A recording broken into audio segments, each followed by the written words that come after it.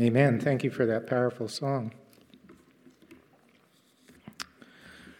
Our scripture reading today is from Psalms 86, verses 1 through 7. And I'm reading from the New International Version.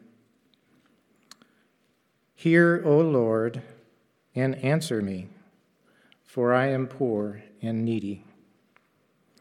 Guard my life, for I am devoted to you. You are my God. Save your servant who trusts in you. Have mercy on me, O Lord, for I call to you all day long. Bring joy to your servant, for to you, O Lord, I lift up my soul. You are forgiving and good, O Lord, abounding in love to all who call to you. Hear my prayer, O Lord. Listen to my cry for mercy. In the day of my trouble, I will call to you, for you will answer me.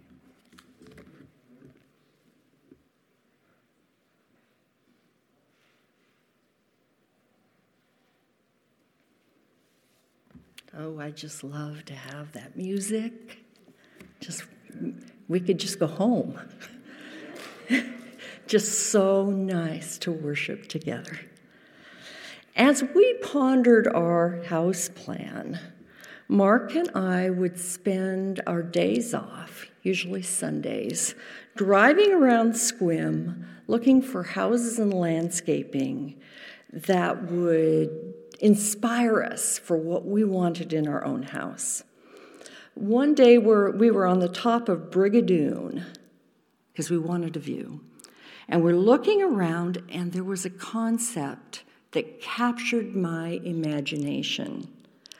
I saw a see-through house. Have you seen a see-through house? Where you can, from the street, look in the front windows and see all the way through to the back windows.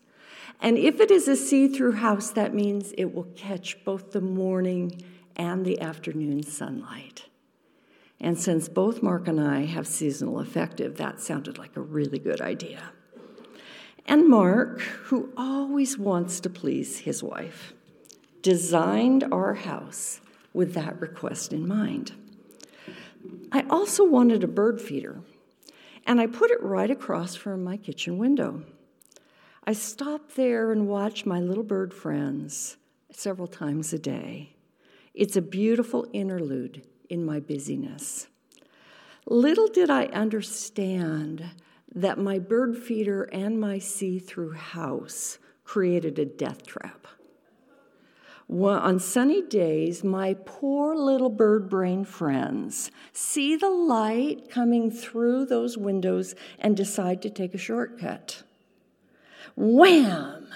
They hit the kitchen window and fall stunned to the ground below. And often I will run outside and cradle them in my hands and pray that they will revive, their tiny little hearts beating wildly.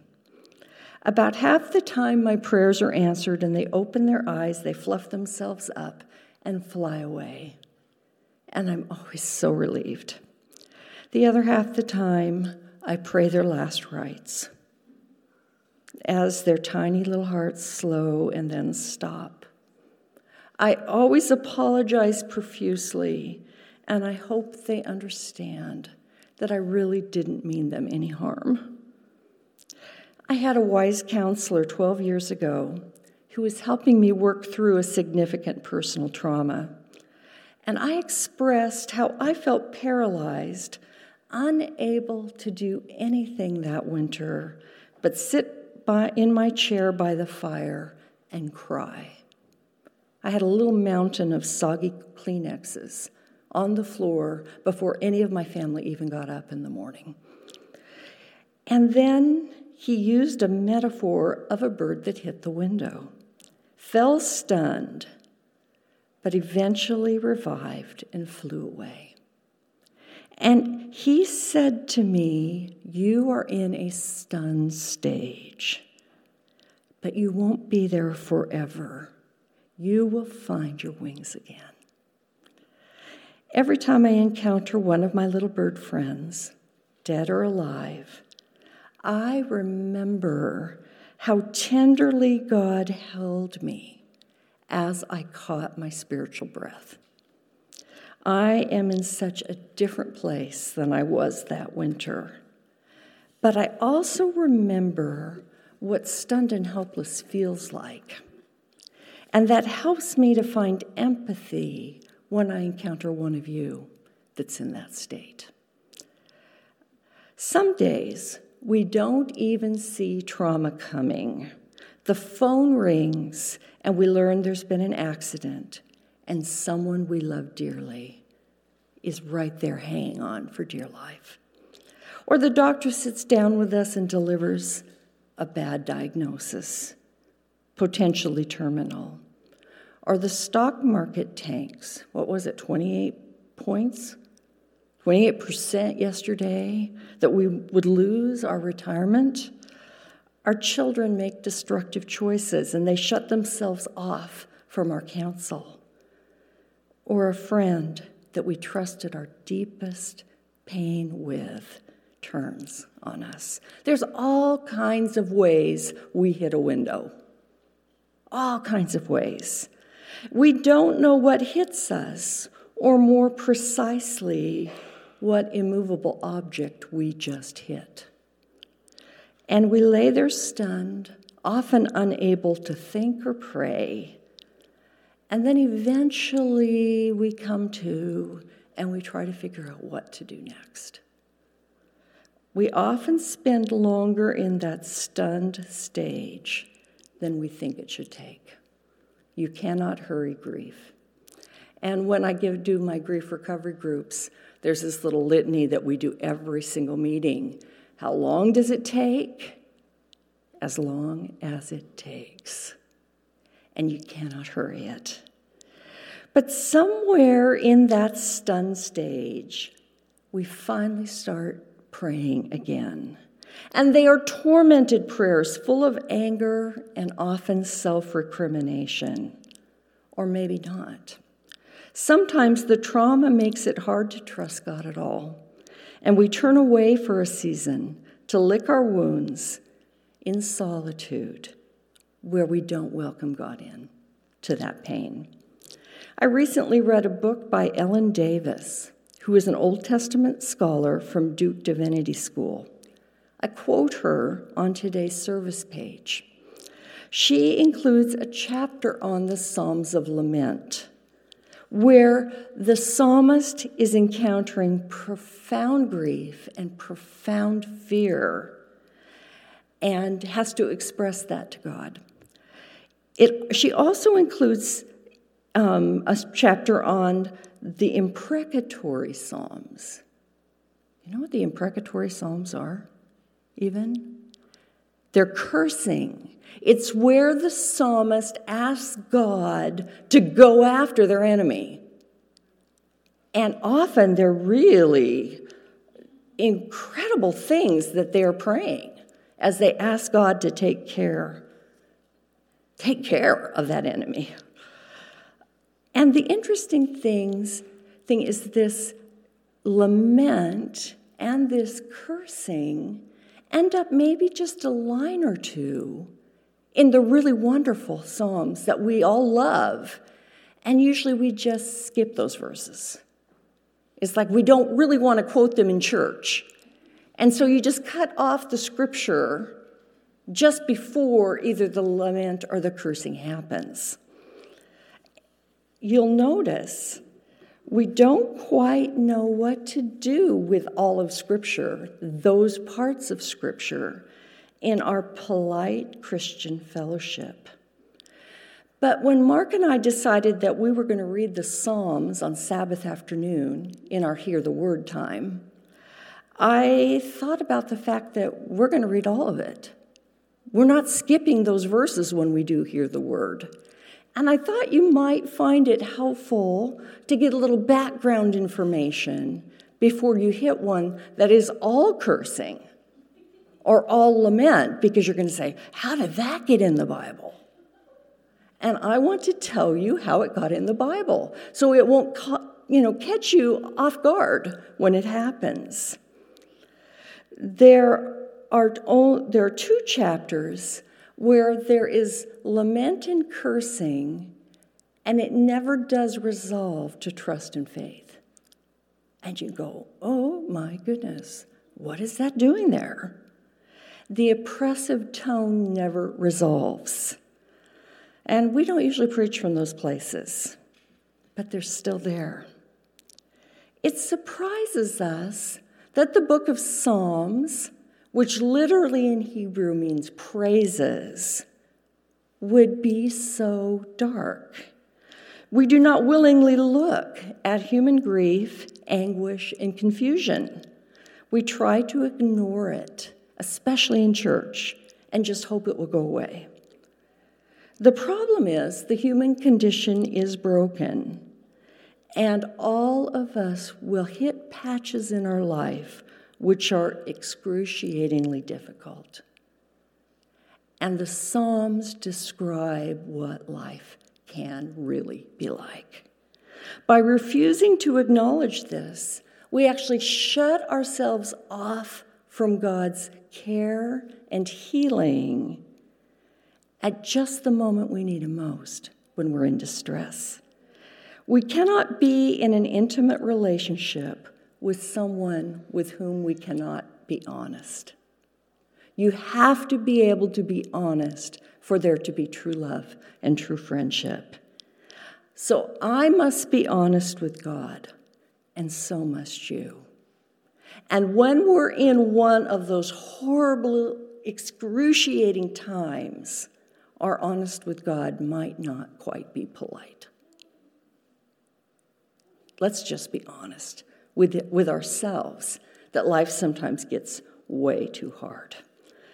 So as you look at the prayers of Scripture, they're scattered throughout the Bible. And I would like to propose that if you're having a hard time praying, just find a prayer that's already there and pray it. And many of them are in the Psalms. The entire book of Psalms is a book of prayer. But also there's the prayers of Paul that you find in his epistles, the prayers of Jesus that you find in the gospel. Daniel had a great prayer. Nehemiah had great prayers. Take those prayers and use them as a skeleton for your own. And you'll pray a lot deeper. And you'll pray some things that maybe you would have never gone there if you hadn't been using the Bible itself. Most of the Psalms you will find are not sunny little praises. Many of them are protests. And do we have anything to protest right now? Yeah. I mean, there are so many things going on in the world and in our life, and God doesn't want us to just sit back and say, well, you take care of it. He wants us to engage with Him in our prayers with protest when life gets hard, really super hard. Okay, something is wrong, and the person praying will ask God to do something to fix the situation. Okay, anybody of you know of anything wrong that you're praying about? You know? Again, there's a whole lot of things wrong that we should be praying about. And we don't always have to be sweet and gentle while we're making these requests. So let's go back and just see why God might be encouraging us to pray these difficult prayers. For a child to grow up and accept and face difficult emotions, they need parents who will validate their feelings. A good mother or a father will go to their child when the child cries. They will pick them up and hug them. They will acknowledge that they have been heard. They'll find a Band-Aid. They'll wipe away the tears and kiss the forehead, right? For a child to cry and the parent to do nothing creates a child with a real problem. And instead, our Heavenly Father, when we cry, gets active to comfort us. Praise Him for that. That's wonderful.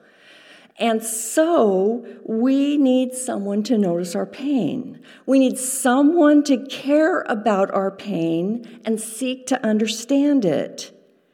It's that validation that makes pain bearable. Years ago, I had a teacher at Walla Walla, and I had really encountered some very, very difficult, unjust treatment from the church. And I sought comfort from this former teacher who had taught me and loved me and known me before. I was so profoundly disappointed, and as I told him my story, the tears began to flow in my eyes. I had hit the window. And as I told him my story and cried, I looked into his face, and he was crying too. To see his tears validated my tears and the struggle I was facing, the broken dream that I was laying on the altar for God. And I have to say, he did not change anything about my situation. But I do believe I'm in the church today because he cried with me. In contrast, invalidation belittles. What are you crying about? You want me to give you something to cry about? Okay, that's invalidation. We all carry wounds because we've been treated that way by somebody who didn't want to hear our struggle, who didn't want to hear our story, and just basically said, shut up. Our Father never says shut up. All right? And if you have to complain, he'll say, just bring it on. My shoulders are broad. I can handle your complaints. And if you're angry, he can handle that too. That's such good news.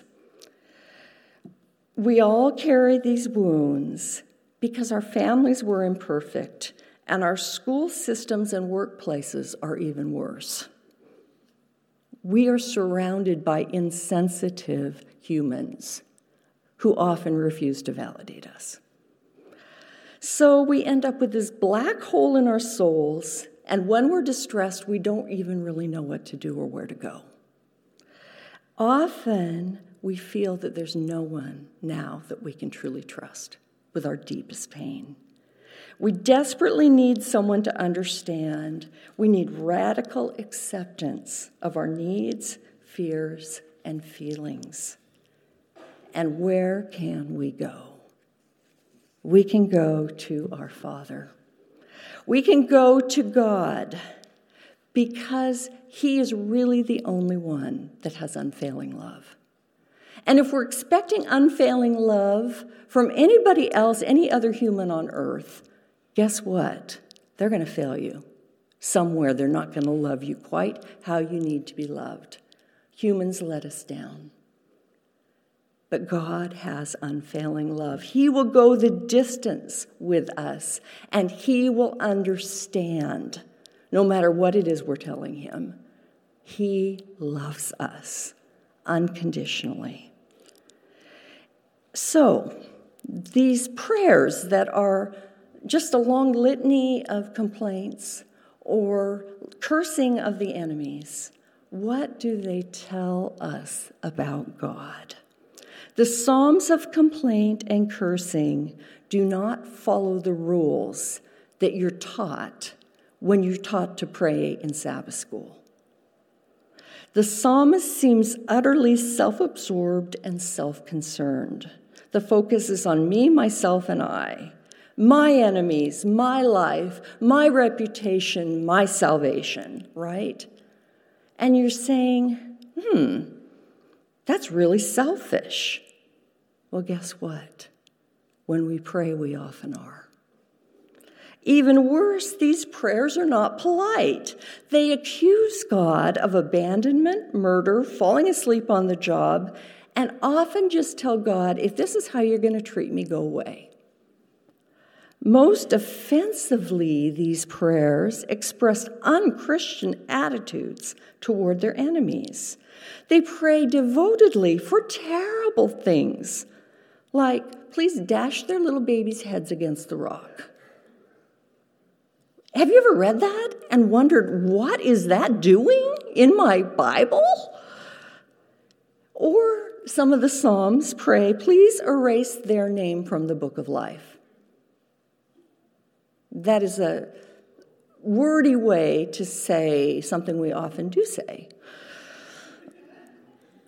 Or how about make sure that their children and their grandchildren never have a home and are beggars? That's a terrible curse. These are terribly vindictive prayers. And yet there's something very important that's going on in these prayers. These prayers tell us that God cares about our pain and can be expected to do something about it.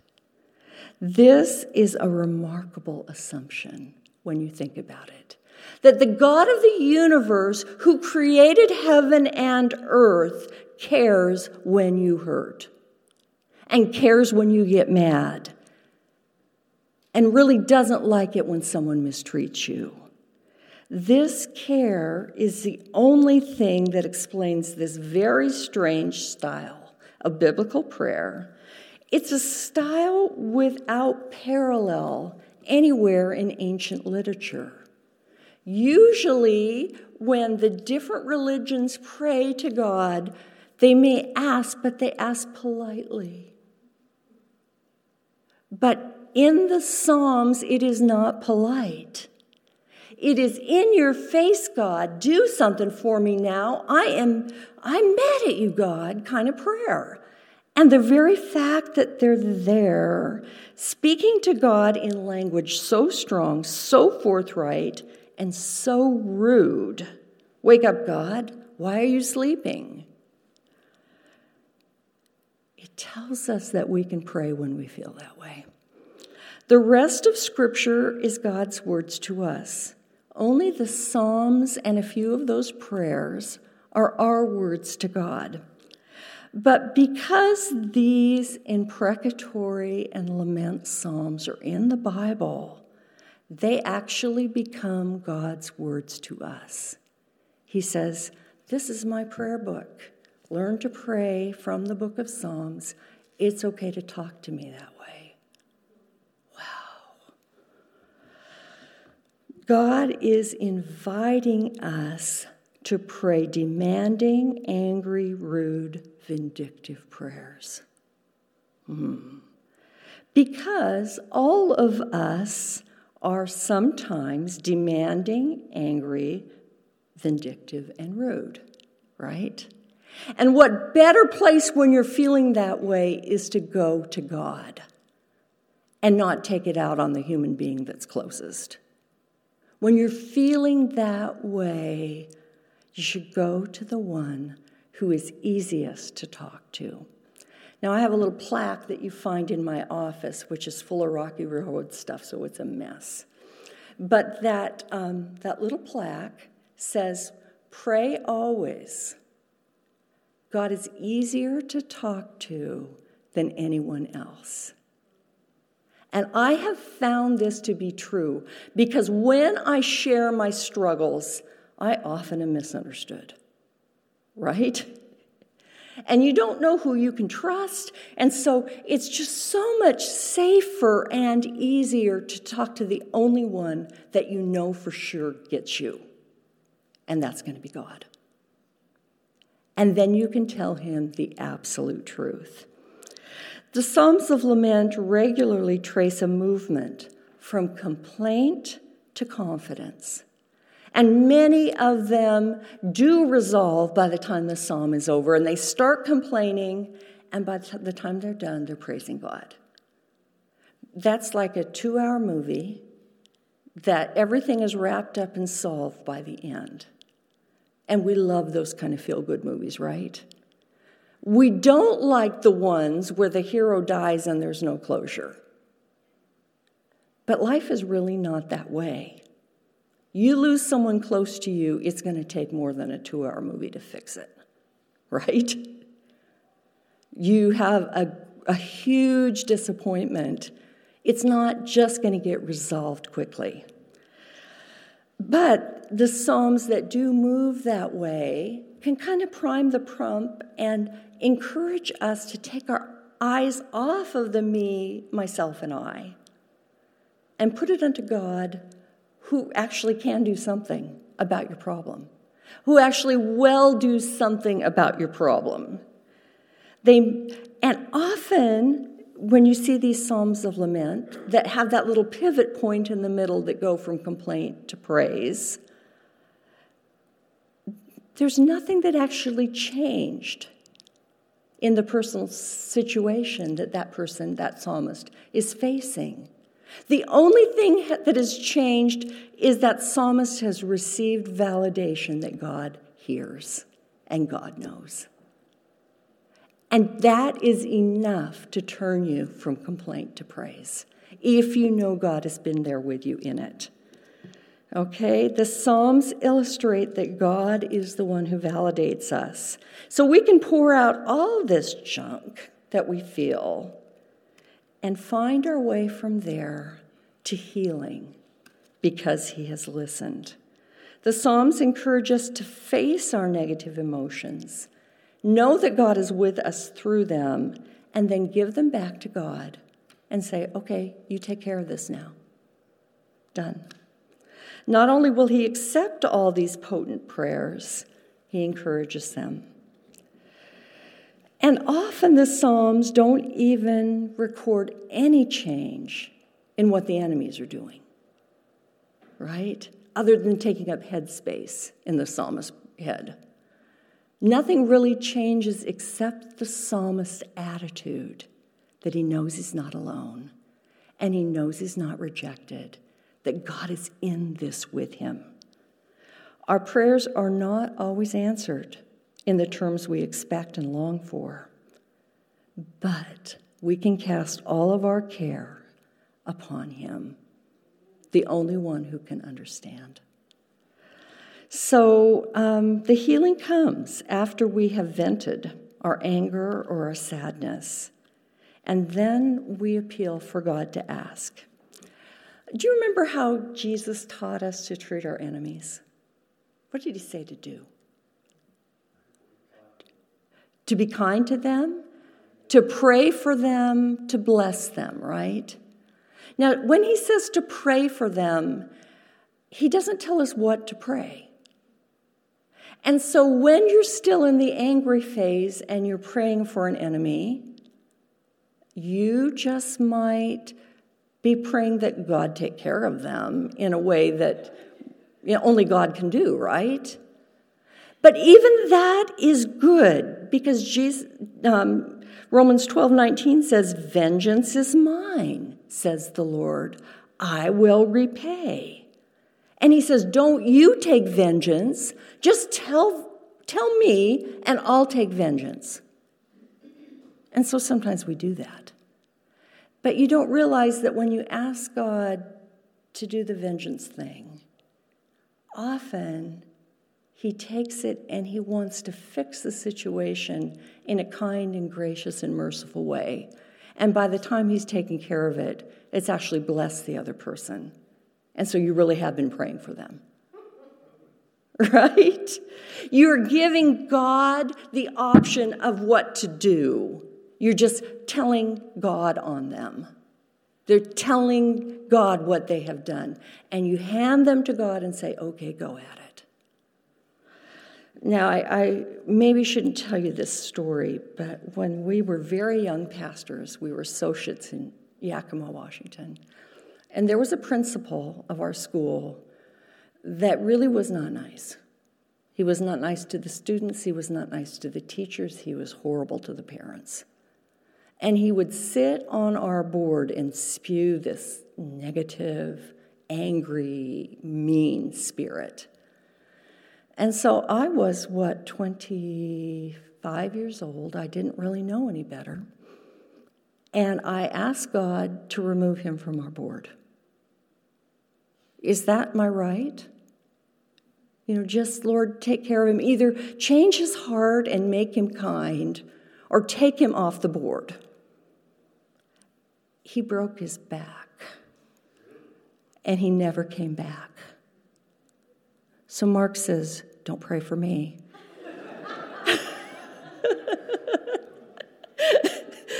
And that's not to make me feel powerful, because I didn't tell God to break his back or allow the devil to break his back. But what I did do is take the problem to the Lord and said, do something. And God often will, if we just leave the how of it in his hands. So, according to Philip Yancey, in his book Soul Survivor, there's a story about a black pastor by the name of John Perkins. Anybody ever heard of John Perkins? He hasn't really made history. He lived through the worst nightmare of the civil rights movement. Perkins started a church, then a Bible institute, a radio program, a health clinic, a co-op, a vocational training center, and a recreational center for youth. He also had a church that tutored after school and provided housing for the homeless. Okay, is this a good man? Absolutely go-getter. Let's take on the needs of the world. And he was succeeding with that. But he lived in Mendenhall, Michigan, and he started a voter registration campaign for the blacks in his church who lived around him. And he led an economic boycott to protest police brutality. And then they came after him. He had crossed a line. He was accosted by over a dozen white policemen and beaten so severely that doctors had to remove 2/3 of his stomach, and it took him 18 months in the hospital to recover. Perkins said that time was without a doubt my deepest crisis of faith. It was a time for me to decide if I really did believe what I professed, that only the love of Christ, not the power of violence, is there any hope for the world.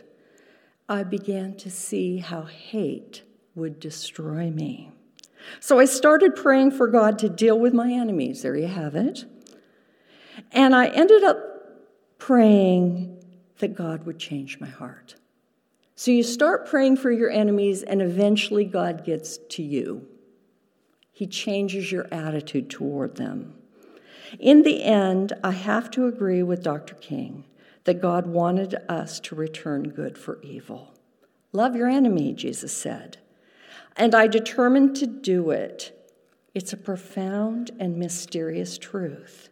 Jesus' concept of love overpowering hate. I may not see it in my lifetime, but I know it's true, because on that bed, full of bruises and stitches, God made it true for me. He heard my angry prayers and turned them into prayers of intercession and love for the people who had hurt me. I couldn't give up. We were just getting underway in our ministry in Mendenhall. Many years later, Perkins found himself in Mississippi, where he spearheaded a movement for racial reconciliation. He often would go on a speaking tour with Thomas Terrance, who was one of those policemen who had beaten him up. This policeman had been a KKK operative, went to prison for murder, got converted to Jesus in prison, and now pastors a multiracial church in D.C. So, sometimes what we're asking God to do is to change our enemy, to change our situation, to fix it up, to make it just and right, because a lot is not just and right. And instead, God just cries with us. And then he begins to work this miracle that changes our own hearts. But you have to start with honesty. You have to start at the beginning of the process and tell God how it's making you feel. and it could be sad, and it could be mad. You just have to tell him. So, I'm going to skip a page or two because we're late. If you have to pray mad, just pray. If you have to pray sad, and there's that pile of soggy Kleenex, just pray. If you need God to make an injustice right, talk to him about it.